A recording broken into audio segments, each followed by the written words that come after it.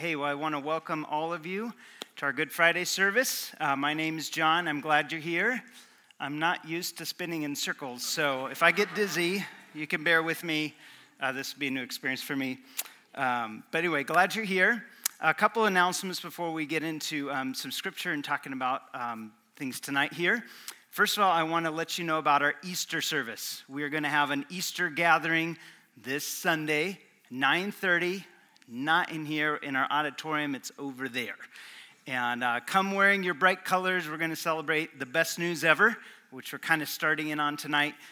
So happy for you to join that. Now, details for tonight. We got a lot of the parents and kids in here. Glad you're here, kids. Sometimes the preacher's kind of boring. And if that happens, we got a solution for you. If it's kind of hard to stay quiet, we've got the nursery open. It's just down the hall. There's no volunteers in there, but parents, if you feel like, this is getting a little challenging, feel free to go there and you can utilize that. We are going to do a couple unique things here tonight. We're going to take communion later, but we're also going to end the service very differently than normal. We kind of did this last year. And after the last song, we're going to read a scripture, and then it's going to feel like the service just ended abruptly. And if it feels like that, that's what it's supposed to feel like. Everything's going perfectly. And our goal is to end the night with a time to just kind of contemplate the things we've thought about, to feel the gravity of the death of Jesus. And so at the end, there won't be a dismissal. I won't come up and be like, okay, everybody go. We'll just leave it hanging. And then you can stay in here as long as you like to think, to meditate, to pray. And then once you're ready to go, immediately or otherwise, then we encourage you to leave quietly, maybe even silently, to keep this as a quiet space. I know you want to talk to the person next to you so you can talk outside, but just to kind of keep this moment as something kind of meaningful and thoughtful. So thanks for helping us do something a little bit unique here tonight. Now I want to invite you to take a journey with me, and I want you to imagine here we are together in this room. We purposely put ourselves in a circle, and I want you to picture that we are the disciples on that Friday night after Jesus has been crucified. We are surprised. We weren't expecting this. The doors are locked. We're afraid. Maybe somebody's going to come for us. And so we're looking around the room, trying to figure out, how did this happen? The Messiah is dead. And I want you to join me on a journey as we recall together across the room the different events that happened in the past 24 hours. Everything that started normal and then went surprising to surprising to surprising. That's what we're going to do tonight, and I'm going to actually use the help of a few people in the audience. I've asked a few people to be some scripture readers because I want it to feel like we're in that room and we're reflecting on that last day, as not just me as the person in the center speaks, but various people say, well, I remember, it all started with that Last Supper a day ago. That's when things started going weird. And so we're going to have various readers do that. I'll comment on it. And then our goal is to see the surprise of all the events of Good Friday and see the surprise that Jesus has for us. Sound good? Are you guys ready to go with me on that journey? So how about I say a prayer, and then I'm going to have our first scripture reader stand up and read our first event. So join me in prayer.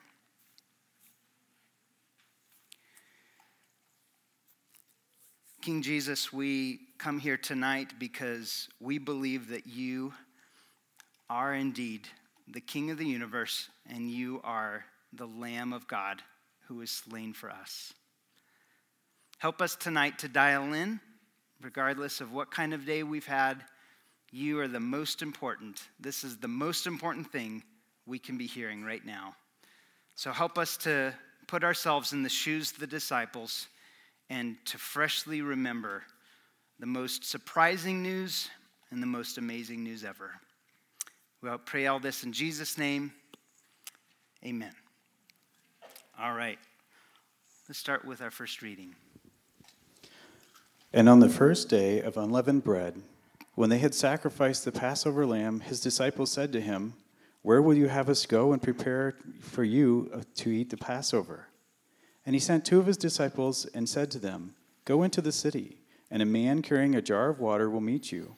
Follow him, and wherever he enters, say to the master of the house, 'The teacher says, where is my guest room, where I may eat the Passover with my disciples?' And he will show you a large upper room furnished and ready. There prepare for us." And the disciples set out and went to the city and found it just as he had told them, and they prepared the Passover. And when it was evening, he came to the upper room with the 12. And as they were reclining at table and eating, Jesus was troubled in his spirit and testified, "Truly, I say to you, one of you will betray me, one who is eating with me." They began to be sorrowful and say to him, one after another, "Is it I?" He said to them, "It is one of the 12, one who is dipping bread into the dish with me. For the Son of Man goes as it is written of him, but woe to that man by whom the Son of Man is betrayed. It would have been better for that man if he had not been born." The disciples looked at one another, uncertain of whom he spoke. One of the disciples, whom Jesus loved, was reclining at table at Jesus' side. So Simon Peter motioned to him to ask Jesus of whom he was speaking. So that disciple, leaning back against Jesus, said to him, "Lord, who is it?" Jesus answered, "It is he to whom I will give this morsel of bread when I have dipped it."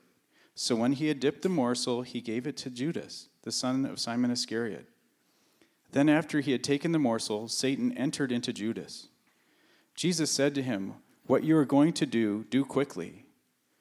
Now no one at the table knew why Jesus said this to Judas. Some thought that because Judas had the money bag, Jesus was telling him, "Buy what we need for the feast," or that he should give something to the poor. So after receiving the morsel of bread, Judas immediately went out, and it was night. Now as they were eating, Jesus took bread, and after blessing it, broke it and gave it to the disciples and said, "Take, eat, this is my body." And he took a cup, and when he had given it thanks, he gave it to them, saying, "Drink of it, all of you, for this is my blood of the covenant, which is poured out for many for the forgiveness of sins.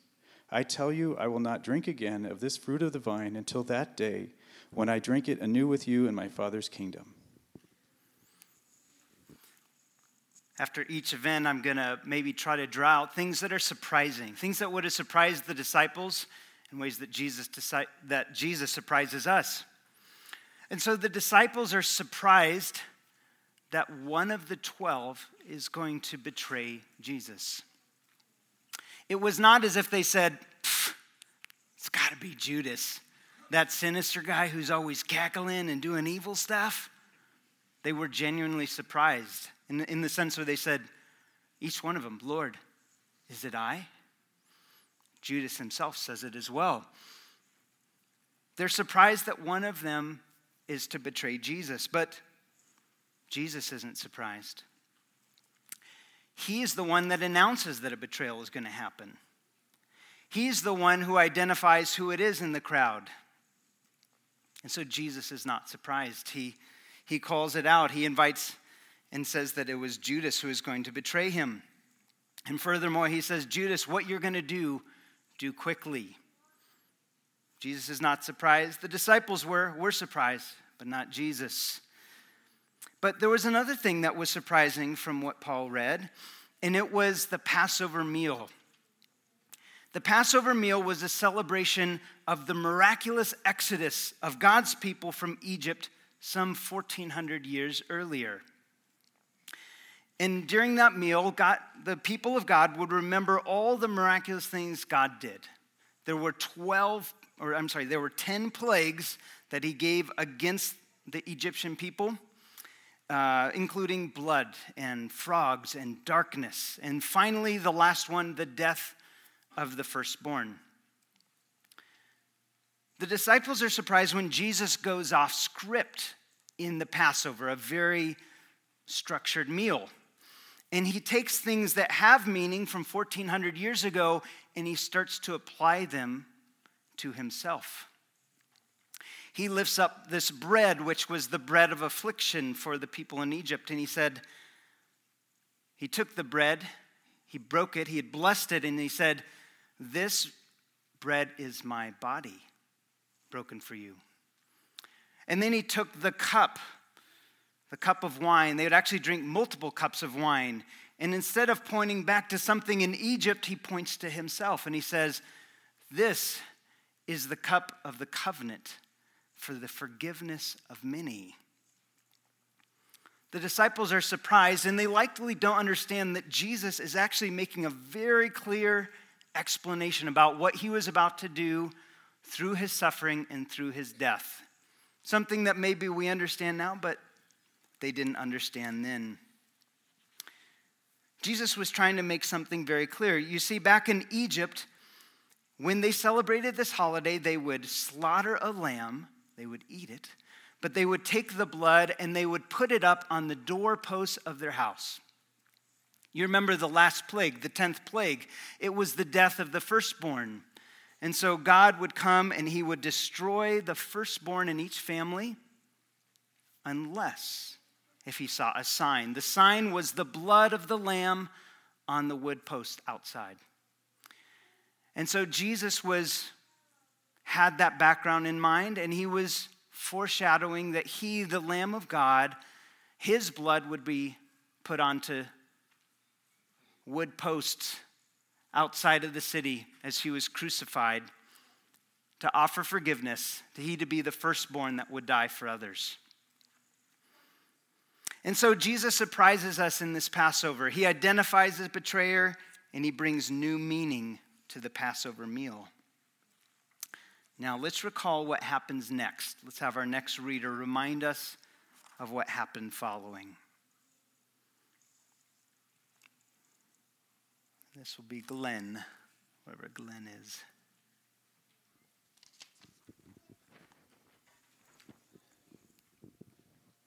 And when they had sung a hymn, they went out to the Mount of Olives. And then Jesus said to them, "You will all fall away because of me this night.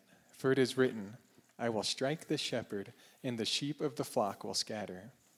But after I am raised up, I will go before you to Galilee." And Peter answered him, "Though they all fall away because of you, I will never fall away." "Simon, Simon, behold, Satan has demanded to have you, that he might sift you like wheat. But I have prayed for you that your faith may not fail. And when you have turned again, strengthen your brothers." And Peter said to him, "Lord, I am ready to go with you both to prison and to death." Jesus said to him, "Truly I tell you, this very night, before the rooster crows, you will deny me 3 times. And Peter said to him, "Even if I must die with you, I will not deny you." And the disciples said the same. Then Jesus went with them to a place called Gethsemane, and he said to his disciples, "See, the hour is at hand, and the Son of Man is betrayed into the hands of sinners. Rise, let us be going. See, my betrayer is at hand." And while he was still speaking, Judas came, one of the 12, and with him a great crowd of swords and clubs, and the chief priests and the elders of the people. Now the betrayer had given them a sign, saying, The one I will kiss is the man, seize him." And he came up to Jesus, and at once said, "Greetings, Rabbi," and he kissed him. Jesus said to him, "Judas, would you betray the Son of Man with a kiss? Friend, do what you came to do." Then they came up and laid hands on Jesus and seized him. And behold, one of those who were there with Jesus stretched out his hand and drew his sword and struck the servant of the high priest and cut off his ear. Then Jesus said to him, "Put your sword back in its place, for all who take the sword will perish by the sword. Do you think I cannot appeal to my Father, and he will at once send me more than 12 legions of angels? But how then should the scriptures be fulfilled, that it must be so?" And at that hour Jesus said to the crowds, "Have you come as against a robber with swords and clubs to capture me? Day after day I sat in the temple teaching, and you did not seize me. But all this has taken place that the scriptures of the prophets might be fulfilled." Then all the disciples left him and fled. We're surprised in this account, first of all, by the way this betrayal is going to take place. It's in the garden, and Judas, who was one of the 12 who had blended in for years as a lover of Jesus, a follower of him, betrays him in the most ironic of possible ways. Coming up and showing a greeting you would give a friend, a kiss on the cheek, calling him by his respected name, teacher, rabbi. But he doesn't have respect for him. He's not showing him love. He is going to make money off of Jesus shortly. And so the disciples are still confused. They're still surprised by what's going on. But this is exactly what comes. Jesus isn't surprised. He knew this would happen. He's been preparing himself for this moment. And so he asked Judas, Judas, do you betray the Son of Man with a kiss? And then surprisingly, he addresses him with the term friend. Friend, do what you came to do. Surprising besides the betrayal is what the disciples see behind Judas. Judas has come not just with a few people, but with hundreds of armed men from various different groups. They have come, ironically, to take Jesus, this peaceful teacher, this innocent teacher who deserves nothing, and they come with a whole army of men in the middle of the night. Jesus doesn't put up a fight. He's not trying to evade arrest. In fact, the disciples want to try to protect him. We know from another gospel is Peter. Peter pulls out his dagger. He's ready to do a number on these guys. He's not really good with it. He cuts off a guy's ear. And Jesus makes it clear he's not surprised by the arrest as he says, put away the sword. Don't you guys know that I could call upon legions of angels to protect me right now? Jesus has thousands and thousands of angels at his command if he wanted them. But he doesn't call on them because he's not surprised by the arrest, because he knows that this is one more step in his journey of suffering leading to his death, for which he wants to surprise us, for which he has a great purpose. Finally, we're surprised by the disciples. It wasn't just Peter, but you remember all of the disciples promised fidelity to Jesus. Jesus, we also will go with you, whatever it takes. We will not abandon you. This is Jesus' clearest moment when he needs good friends. And not just one of them, not just a few of them, but all of them scatter. Is Jesus surprised? You guys are catching the theme? No, he's not. He said during that meal just a couple hours before, he quoted from the prophet Zechariah. He said, they will strike the shepherd and the sheep will scatter. Jesus knew this would happen. This was happening according to plan, even though it was done through evil hands. And so having seen those surprises, let's recall what happens next.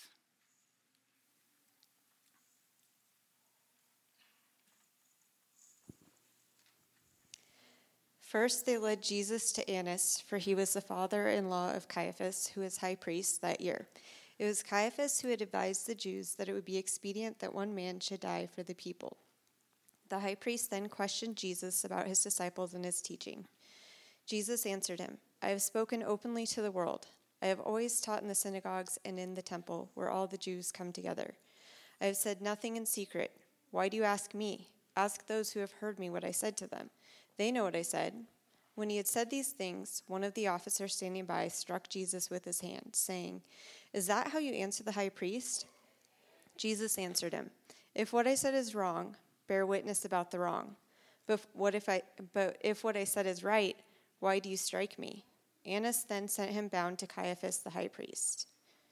Then those who had seized Jesus led him to Caiaphas the high priest, where the scribes and the elders had gathered.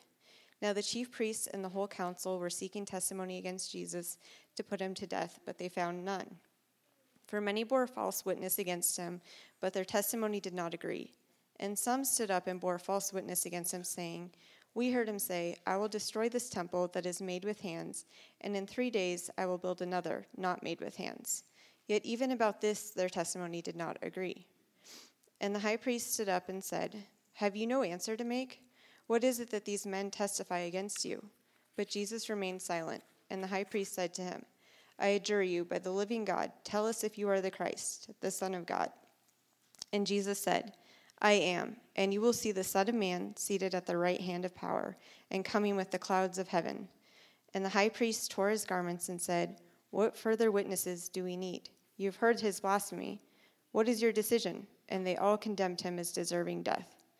Then they spit in his face and struck him, and some slapped him, mocking him as they beat him. They also blindfolded him and kept asking him, Prophesy to us, you Christ. Who is it that struck you? And they said many other things against him, blaspheming him. It might surprise us to know that there were actually 3 Jewish trials that Jesus had and 3 Roman trials. There are 3 phases of a Jewish trial, 3 phases of a Roman trial. And we just heard about the first 2 of Jesus' Jewish trials. Jesus first took to a house of a man named Annas. He was previously the high priest of the Jews in Jerusalem. He was no longer, but it seems that he's got power, he's got influence, because they take him there first. Some commentators of the Bible think that Annas was probably in on the plans with Judas to be able to get Jesus arrested and to be able to get him executed. And so Jesus is first brought over to Annas' house. Here he has an informal trial, and he is asked about what he is doing. And Jesus gives a simple answer. He's been teaching in the synagogue. He's been doing everything what he's been doing before the public. They don't like his answer. A man slaps Jesus in the mouth when he asks for witnesses, which is actually the right thing to do in a trial. They're actually not following protocol. They should have witnesses. Jesus calls for that. He's slapped in the mouth. Annas is done with Jesus. He's not making any progress, so he sends him to another house. It's somebody he knows. It's his son-in-law, Caiaphas, the current high priest. So Jesus arrives there and goes before another trial. This one is different. Surprisingly, Jesus doesn't say a word. They try to dredge up witnesses to accuse Jesus of various religious crimes, but their stories don't match. And Jesus keeps silent, like a lamb led to the slaughter. He doesn't say a word. And so finally, Caiaphas, this is the man who, by the way, had said it would be expedient for this one man to die for all the Jews, used his priestly power and stood before Jesus and adjured him. He urged him solemnly to answer the question, Are you or are you not the Messiah, the Christ of God? Jesus opens his mouth. He surprises us with what he says. Though he has been shielding his identity a bit, he's been cryptic before, now he makes it very clear. I am. But he says more. He's not only the Messiah, the long-awaited king that would rescue these people from oppression, but he says more. He says, and you will see me, you will see the Son of Man coming on the clouds of heaven. Jesus is quoting from the prophet Daniel. He's also quoting from the psalmist David about this coming Son of Man who, more than being the Messiah, is divine in nature. Jesus isn't just saying, hey, I'm not just Messiah, I'm also God. Because the Son of Man one day would be seated at the right hand of God himself. He would judge over a universal and eternal kingdom. The high priest, Caiaphas, is infuriated. He breaks the rules of Leviticus and he tears his priestly robes, so infuriated, and he says, is this not clear? This man is guilty of blasphemy. And so they have their charge. Jesus surprises us. He's not just Messiah, he's also the Son of Man. He is God himself. Let's recall what happens next, shall we? Simon Peter followed Jesus, and so did another disciple. Since that disciple was known to the high priest, he entered with Jesus into the courtyard of the high priest, but Peter stood outside the door. So the other disciple, who was known to the high priest, went out and spoke to the servant girl who kept watch at the door and brought Peter in. The servant girl at the door said to Peter, "You also are not one of this man's disciples, are you?" But he denied it, saying, "I neither know nor understand what you mean." Now the servants and the officers had made a charcoal fire because it was cold, and they were standing and warming themselves. Peter was also with them, standing and warming himself. So they said to him, "You are also not one of his disciples, are you?" And he again denied it with an oath, "I do not know the man." And after an interval of about an hour still, another insisted, "Certainly this man was also with him, for he too is a Galilean. Certainly you too are one of them, for your accent betrays you." Then Peter began to invoke a curse on himself and to swear, "I do not know the man." And immediately the rooster crowed. And Peter remembered the saying of Jesus, "Before the rooster crows, you will deny me 3 times." He went out and wept bitterly. When the morning came, all the chief priests and the elders of the people took counsel against Jesus to put him to death. They bound him and led him away and delivered him over to Pilate the governor. When Judas, the betrayer, saw Jesus condemned, he changed his mind and brought back the 30 pieces of silver to the chief priests and the elders, saying, "I have sinned by betraying innocent blood." They said, "What is it to us? See to it yourself." And throwing down the pieces of silver into the temple, he departed, and he went and hanged himself. But the chief priests, taking the pieces of silver, said, "It is not lawful to put them into the treasury, since it is blood money." So they took counsel and bought with them the potter's field as a burial place for strangers. Therefore, that field has been called the field of blood to this day. Then was fulfilled what had been spoken by the prophet Jeremiah, saying, "And they took the 30 pieces of silver, the price of him on whom a price had been set by some of the sons of Israel, and they gave them for the potter's field, as the Lord directed me." Peter's denial is surprising. It's also really uncomfortable. You hear it and you can just feel the discomfort. After Jesus was arrested, all the disciples had scattered, but it seems that John and Peter had followed at a distance. And they've made it to the second trial location, the home of Caiaphas. He's got a large house overlooking the temple. He's got a big courtyard. John seems to have the ins with somebody there, so John's on the inside, and he's able to get access for Peter to come in as well.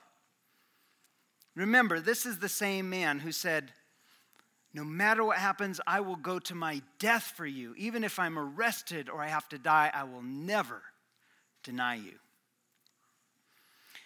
And so Peter makes his way in, and Peter is in stealth mode.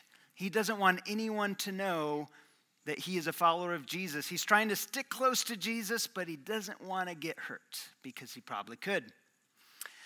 And so while he's made it inside, a first person inside, not a follower of Jesus, points him out and says, "I think you are a follower of Jesus." And Peter quickly denies it. No. I am not. I am not with him. There's more time uncomfortably sitting there. Nothing's happening. But Jesus is inside. The trial is happening. And another person points out, "Boy, you certainly are. You are one of those people. You are a Jesus follower." Peter is starting to get in some hot water here. He's getting nervous, and he's going to have to raise the stakes to show that he's good. So he decides to swear. Actually, no, he says an oath. He makes an oath. He promises, "I am not with him." Again, a little while later, another person points him out. He points out his accent. "Surely you're a Galilean." Followers of Jesus, many of them from Galilee. And so Peter, in hot water, probably about to get hurt himself, raises the stakes up to the highest level, and he swears, he calls a curse upon himself to try to assure everyone that he's telling the truth. And so he says that. He swears, I do not know this man. And it's right in that moment. You can hear it. The rooster crows. Peter remembers Jesus' words, and he leaves. He runs out of the courtyard, crying, weeping bitterly, because he has just denied his very best friend. Jesus isn't surprised. He had predicted it the night before. He said, Peter, you're going to deny me. No, I'm not. I tell you, before the rooster crows, you'll deny me 3 times. But Jesus also surprisingly gave words of hope to Peter while he was weeping bitterly, or maybe later he understood this. Because Jesus said, Peter, Satan has asked to sift you like wheat, but I prayed for you that your faith may not fail. And when you have returned, strengthen the brothers. Jesus was foreshadowing and predicting a time when he was going to use Peter again.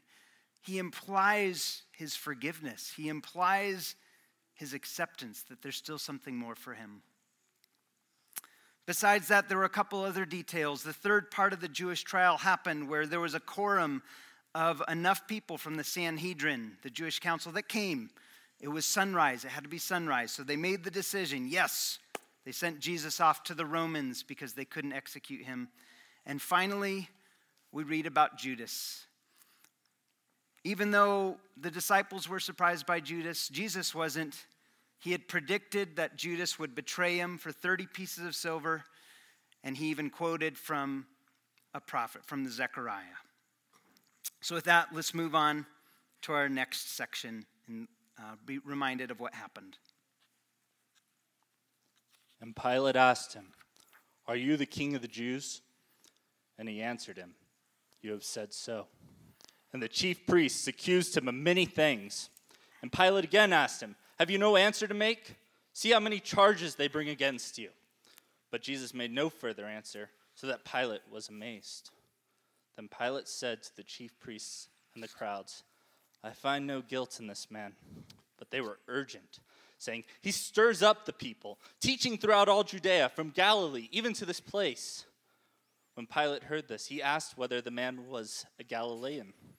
And when he learned that he belonged to Herod's jurisdiction, he sent him over to Herod, who was himself in Jerusalem at that time. When Herod saw Jesus, he was very glad, for he had long desired to see him, because he had heard about him, and he was hoping to see some sign done by him. So he questioned him at some length, but he made no answer. The chief priests and the scribes stood by, vehemently accusing him, and Herod with his soldiers treated him with contempt and mocked him. Then arraying him in splendid clothing, he sent him back to Pilate. And Herod and Pilate became friends with each other that very day, for before this they had been at enmity with each other. Now at the feast, Pilate used to release for them one prisoner for whom they asked. And among the rebels imprisoned who had committed murder in the insurrection, there was a man called Barabbas.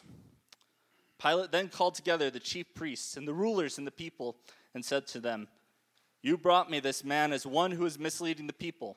And after examining him before you, behold, I did not find this man guilty of any of your charges against him. Neither did Herod, for he sent him back to us. Look, nothing deserving death has been done by him. But you have a custom that I should release one man for you at the Passover. So do you want me to release to you the king of the Jews? They cried out again, Not this man, but Barabbas. Pilate said to them, See, I am bringing Jesus out to you that you may know that I find no guilt in him. So Jesus came out. Pilate said to them, Behold the man. When the chief priests and the officers saw him, they cried out, Crucify him! Crucify him! Pilate said to them, I find no guilt in him. But the Jews cried out, If you release this man, you are not Caesar's friend. Everyone who makes himself a king opposes Caesar. So when Pilate heard these words, he brought Jesus out and sat down on the judgment seat at a place called the Stone Pavement, and in Aramaic, Gabbatha. Now it was the day of preparation of the Passover. It was about the 6th hour. He said to the Jews, Behold your king. They cried out, Away with him! Away with him! "Crucify him." Pilate said to them, "Shall I crucify your king?" The chief priests answered, "We have no king but Caesar." So when Pilate saw that he was gaining nothing, but rather that a riot was beginning, he took water and washed his hands before the crowd, saying, "I am innocent of this man's blood. See to it yourselves." So Pilate, wishing to satisfy the crowd, released for them Barabbas, and having scourged Jesus, he delivered him to be crucified. There were 3 phases to Jesus' Jewish trial, and now there happens to be 3 phases to Jesus' Roman trial. The Jews were not capable or not permitted to execute any of their people. It had to go through the Romans, so that's why it went to Pilate. Pilate's the governor. Pilate finds Jesus not guilty of their charges. They say he's trying to lead a rebellion against Rome. He says, nope, he's not guilty. But then he finds out that Jesus is from Galilee. The ruler of Galilee happens to be in town, maybe for the Passover. His name is Herod. So Pilate, after saying he's not guilty, sends him to Herod. Jesus goes to Herod. The same thing happens. Jesus doesn't say anything. He says, all right, you didn't entertain me. You're not guilty. He sends him back to Pilate. Jesus comes to Pilate. Pilate says, hey, you guys, I said he's not guilty. Herod says he's not guilty. So I think we're done. They said, no. You got to crucify him. He said, all right. He wants to please the people. We've got a custom. You can release, I pardon one prisoner every Passover. You choose the guy. So who do you want me to pardon, Jesus or Barabbas? He thinks his plan is foolproof. They're all going to say Barabbas. Barabbas is a murderer. He's been part of an uprising against the government. He's a criminal. And they all say with one voice, Jesus, not Barabbas. And so ironically, even though Jesus has been acquitted 3 times, not guilty, not guilty, not guilty. And even though there's been this prisoner who should be in prison, all of a sudden, the murderer is released, and Jesus, the 3 times declared not guilty, is sent to be crucified and to be scourged. So I will read our next section, and let's read about the final events leading to the crucifixion. Then the soldiers of the governor took Jesus into the governor's headquarters, and they gathered the whole battalion before him, and they stripped him and put a scarlet robe on him, twisting together a crown of thorns. They put it on his head and put a reed in his right hand. And kneeling before him, they mocked him, saying, "Hail, King of the Jews!" And they spit on him and took the reed and struck him on the head. And when they had mocked him, they stripped him of the robe and put on his own clothes and led him away to crucify him. And as they went, they found a man of Cyrene, Simon by name. They compelled this man to carry the cross. And when they came to the place that is called the Skull, there they crucified him, and the criminals, one on his right and one on his left. And when the 6th hour had come, there was darkness over the whole land until the 9th hour. And Jesus said, "Father, forgive them. They know not what they do." And they cast lots and divided his garments. And the people stood by watching, but the rulers scoffed at him, saying, "He saved others. Let him save himself if he is the Christ of God, his chosen one." The soldiers also mocked him, coming up and offering him sour wine and saying, "If you are the King of the Jews, save yourself." There was also an inscription over him, "This is the King of the Jews." One of the criminals who were hanged railed at him, saying, "Are you not the Christ? Save yourself and us." But the others rebuked him, saying, "Do you not fear God, since you are under the same sentence of condemnation? And we indeed justly, for we are receiving the due reward of our deeds. But this man has done nothing wrong." And he said, "Jesus, remember me when you come into your kingdom." And he said to him, "Truly I say to you, today you will be with me in paradise." Standing by the cross of Jesus were the mother and his mother's sister, Mary, the wife of Clopas, and Mary Magdalene. When Jesus saw his mother and the disciple whom he loved standing nearby, he said to his mother, "Woman, behold your son." Then he said to the disciple, "Behold your mother." And from that hour, the disciple took her to his own home. And at the 9th hour, Jesus cried with a loud voice, "Eloi, Eloi, lema sabachthani," which means, my God, why have you forsaken me?"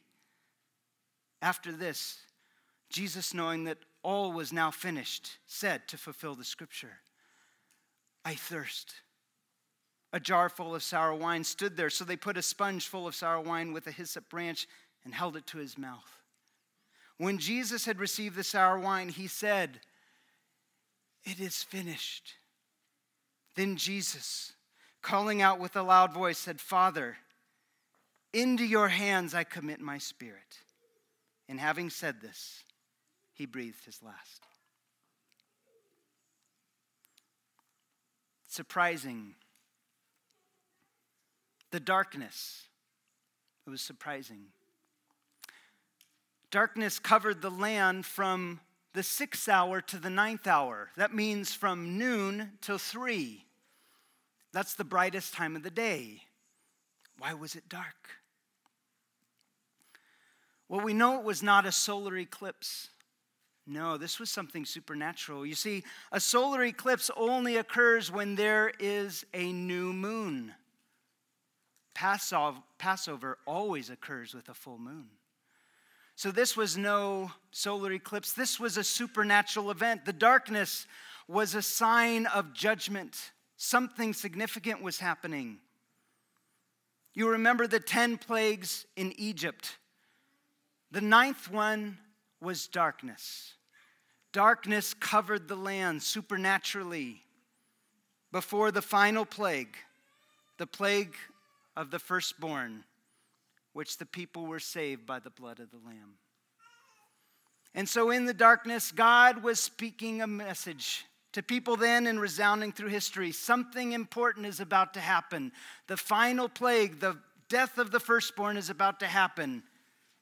Make sure you have the blood of the Lamb. Make sure his blood is on your doorpost so that you will be passed over. Surprisingly, on the cross, Jesus says words of hope.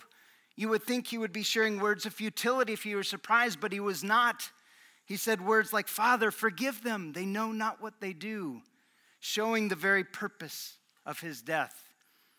And then the words he said to that criminal next to them, he said, "I tell you, today you will be with me in paradise." Hopeful words indeed to a man who knew he was a sinner. Hopeful words from the cross. And finally, Jesus says the words, "It is finished." The debt has been paid.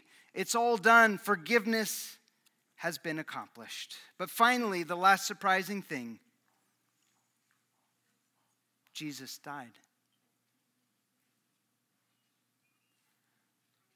His head bowed.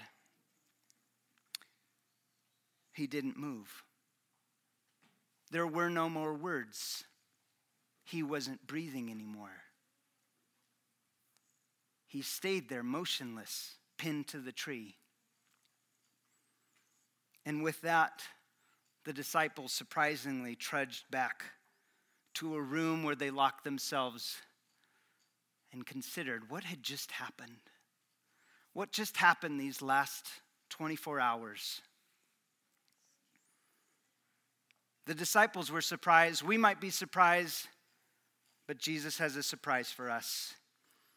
He had good news that he spoke from the cross, and this is what it is. All of us, we are all like Peter.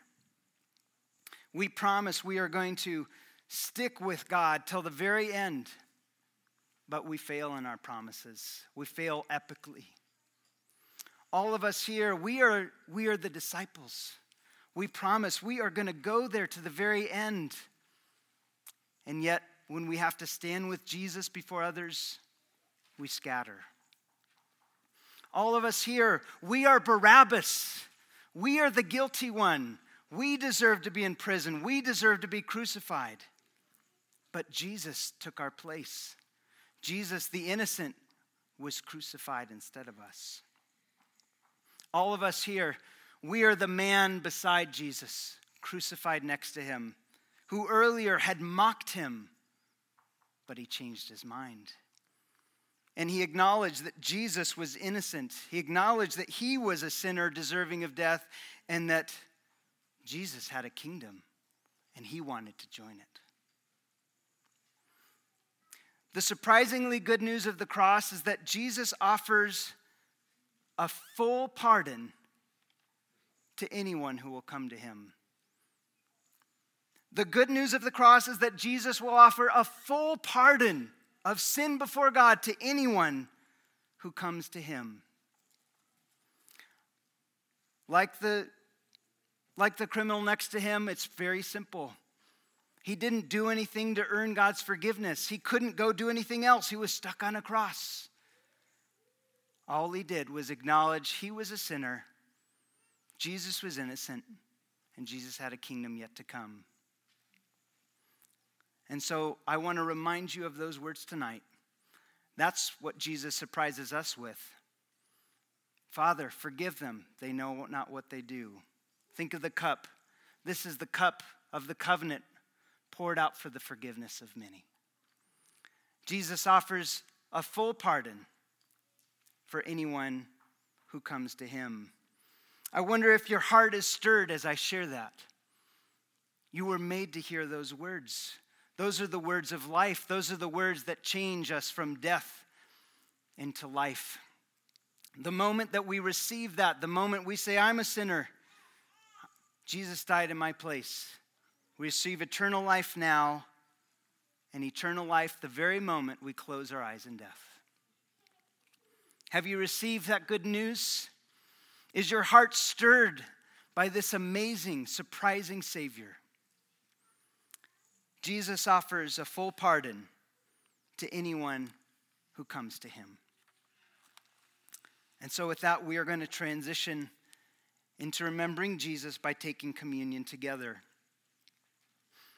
You remember what he said the day before, where he said the bread was his body, where he said the cup was his blood poured out.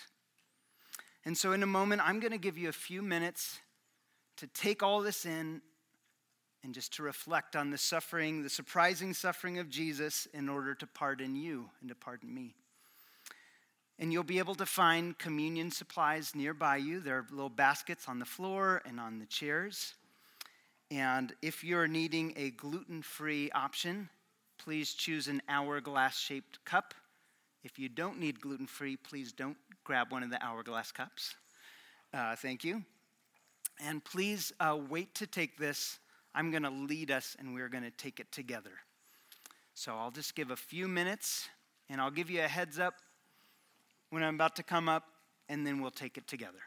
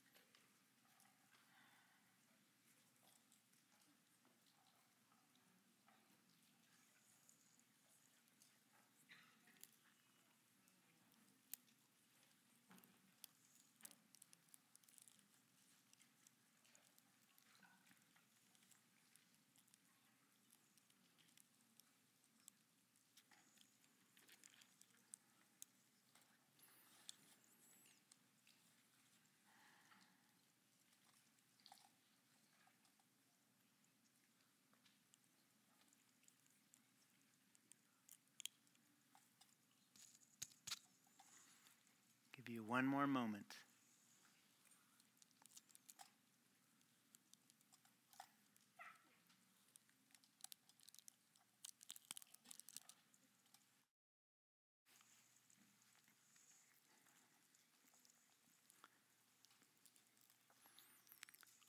Please take your bread in hand.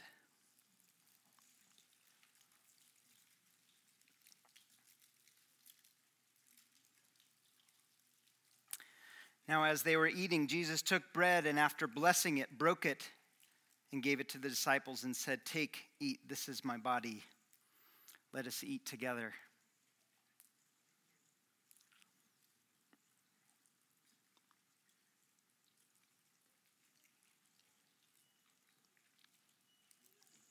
Please prepare your cup in hand.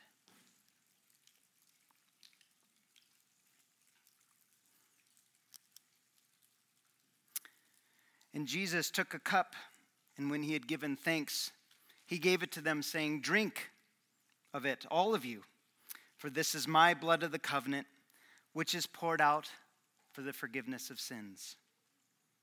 Let's drink together.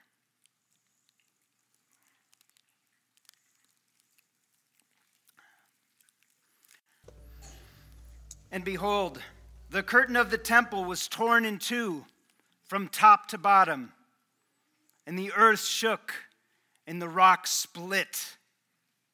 When the centurion and those who were with him, keeping watch over Jesus, saw the earthquake and what took place, they were filled with awe and said, "Truly, this was the Son of God." When it was evening, there came a rich man from Arimathea named Joseph, who also was a disciple of Jesus. He went to Pilate and asked for the body of Jesus. Then Pilate ordered it to be given to him, and Joseph took the body and wrapped it in a clean linen and shroud and laid it in his own tomb, which he had cut in the rock. And he rolled a great stone to the entrance of the tomb and went away.